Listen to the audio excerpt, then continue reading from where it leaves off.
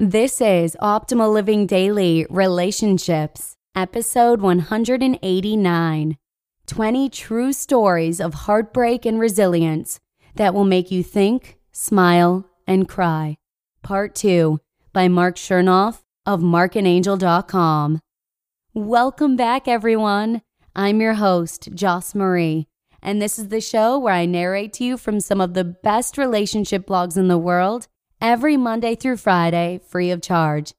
If you'd like to learn more about the show, join the mailing list, or simply get in contact with us, come by oldpodcast.com. We'd love to hear from you. Today, I'm going to be sharing 10 more heartfelt stories by Marc Chernoff that are sure to make you think, smile, and cry. So make sure and listen to yesterday's episode first to hear part 1 if you haven't already. That's episode 188. And just a heads up before we start, you may want to have a tissue on hand. But without further ado, let's hear Marc's stories and continue optimizing your life. 20 true stories of heartbreak and resilience that will make you think, smile, and cry. Part 2 by Marc Chernoff of marcandangel.com. Number 10. I'm sitting in my hospital bed waiting to have both my breasts removed, but in a strange way, I feel like the lucky one. Up until now, I have had no health problems. I'm a 69-year-old woman in the last room at the end of the hall before the pediatric division of the hospital begins. Over the past few hours, I have watched dozens of cancer patients being wheeled by in wheelchairs and rolling beds. None of these patients could be a day older than 17. Number 11. My dad is a blind cancer survivor. He lost both his eyes when he was in his early 30s to a rare form of cancer. Despite this, he raised my sister and I, and took care of my mom, who was in and out of rehab for alcoholism and depression. My mom is a fully recovered alcoholic now. My sister and I have graduated college, and my parents are still together and back to being happy. I'm certain none of this would have been possible if my dad hadn't been such a resilient, positive force in our lives. My dad's mental strength literally saved our family, and he's the one who pointed me towards Marc and Angel's blog. Number 12. I'm an Iraq and Afghanistan veteran. Upon arriving home 6 years ago from my final tour in Afghanistan, I found out that my wife had been cheating on me and had spent almost all of our savings. I had nowhere to stay and no phone and was suffering from severe anxiety problems. One of my close friends from high school, Sean, and his wife, seeing that I was in need of help, took me in and let me live with their family of 5. They helped me deal with my divorce and get my life together. Since then, I've moved into my own place, completed the Getting Back to Happy course, opened a fairly successful local diner, and my friends' kids call me Uncle Jay when they see me. The way they supported me and adopted me into their family in my desperate time of need is now the guidepost for how I try to live my life. Number 13. The happiest moment of my life is still that split second a year ago when, as I laid crushed under a 2,000-pound car, I realized my husband and 9-year-old boy were out of the vehicle and absolutely okay. Number 14. I've been dying of leukemia since my 17th birthday. I was sent home from the hospital for my final few weeks 156 days ago. But now, I'm back at the hospital being treated again because my doctors now believe there is hope. Number 15.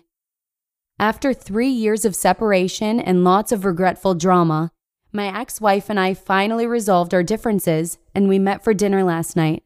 We laughed and chatted for almost 5 hours. Then, just before we parted ways, she handed me a large envelope.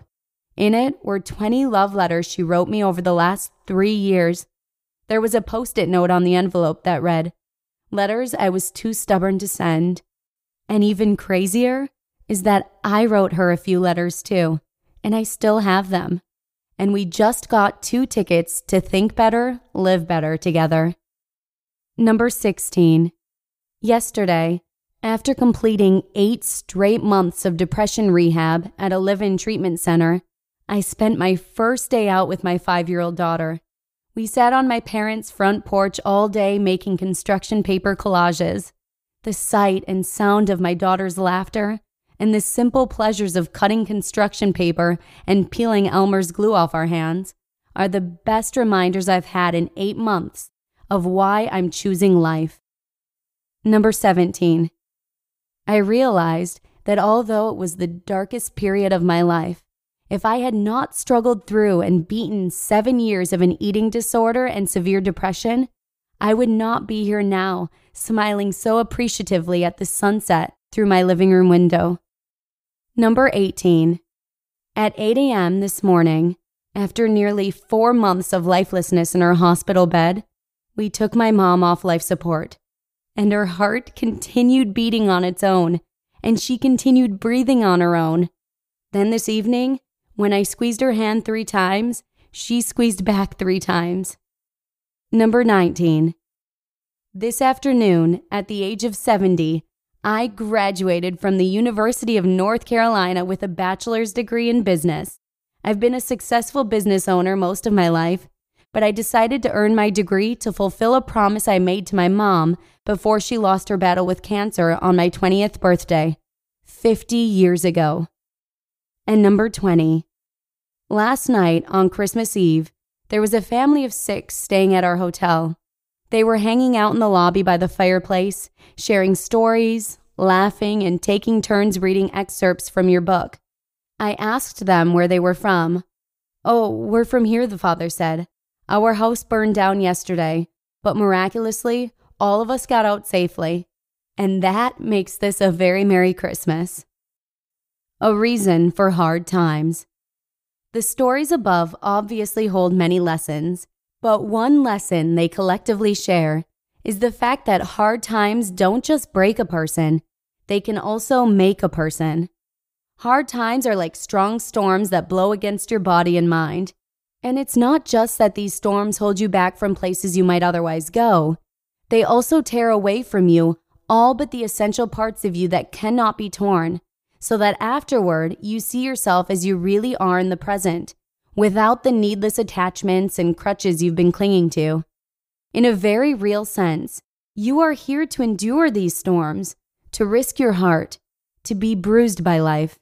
And when it happens that you are hurt or betrayed or rejected, let yourself sit quietly with your eyes closed and remember all the good times you had, and all the sweetness you tasted, and everything you learned.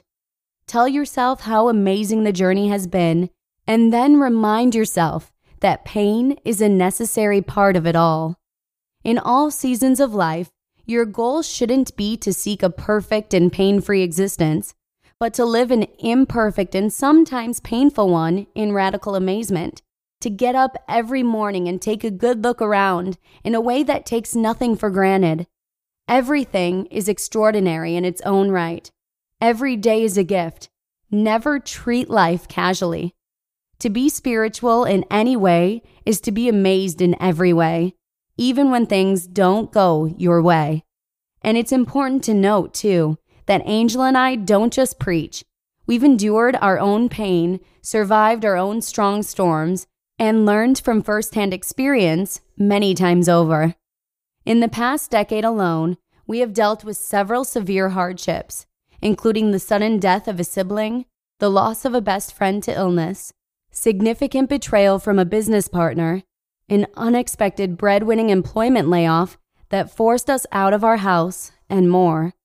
These experiences were brutal. Each of them knocked us down hard and kept us down for a while. But when our time of mourning was over after each misfortune, we pressed forward, stronger and with a greater understanding and respect for life. You just listened to part 2 of the post titled 20 True Stories of Heartbreak and Resilience That Will Make You Think, Smile, and Cry by Marc Chernoff of marcandangel.com. Thanks again to Marc and Angel for letting us share these beautiful and impactful stories with you today. Also, if you have a certain author in mind that you'd like to hear from, or if you'd just like to get in touch with us for any number of reasons, visit us at oldpodcast.com. And for those of you who may be interested, you can sign up for our mailing list right at oldpodcast.com too. Thanks for visiting. And just like that, we're 189 episodes down. Crazy to think we're approaching 200. Feels like just yesterday we hit 100. I hope you're enjoying the show as much as I am. Have a fabulous rest of your day, and I'll see you again tomorrow with a marriage post from FamilyOptimize.com, where your optimal life awaits. Hello, Life Optimizer. This is Justin Malik, creator and producer of this podcast, but also Optimal Living Daily, the show where I read to you from even more blogs covering finance, productivity, minimalism, personal development, and more from incredible bloggers like Derek Sivers, Zen Habits, Marc and Angel, The Minimalists, and all the ones you hear on this show too. So if you enjoyed today's episode and like taking amazing blogs on the go, come on over to Optimal Living Daily and subscribe to that one too. And together, we'll start optimizing your life. You've been listening to Optimal Living Daily. Be sure to hit the subscribe button to stay up to date on each new episode, and head to oldpodcast.com. That's OLDpodcast.com for a free gift, as well as more actionable tips and resources to help you maximize your potential. Thanks for joining us, and remember, your optimal life awaits.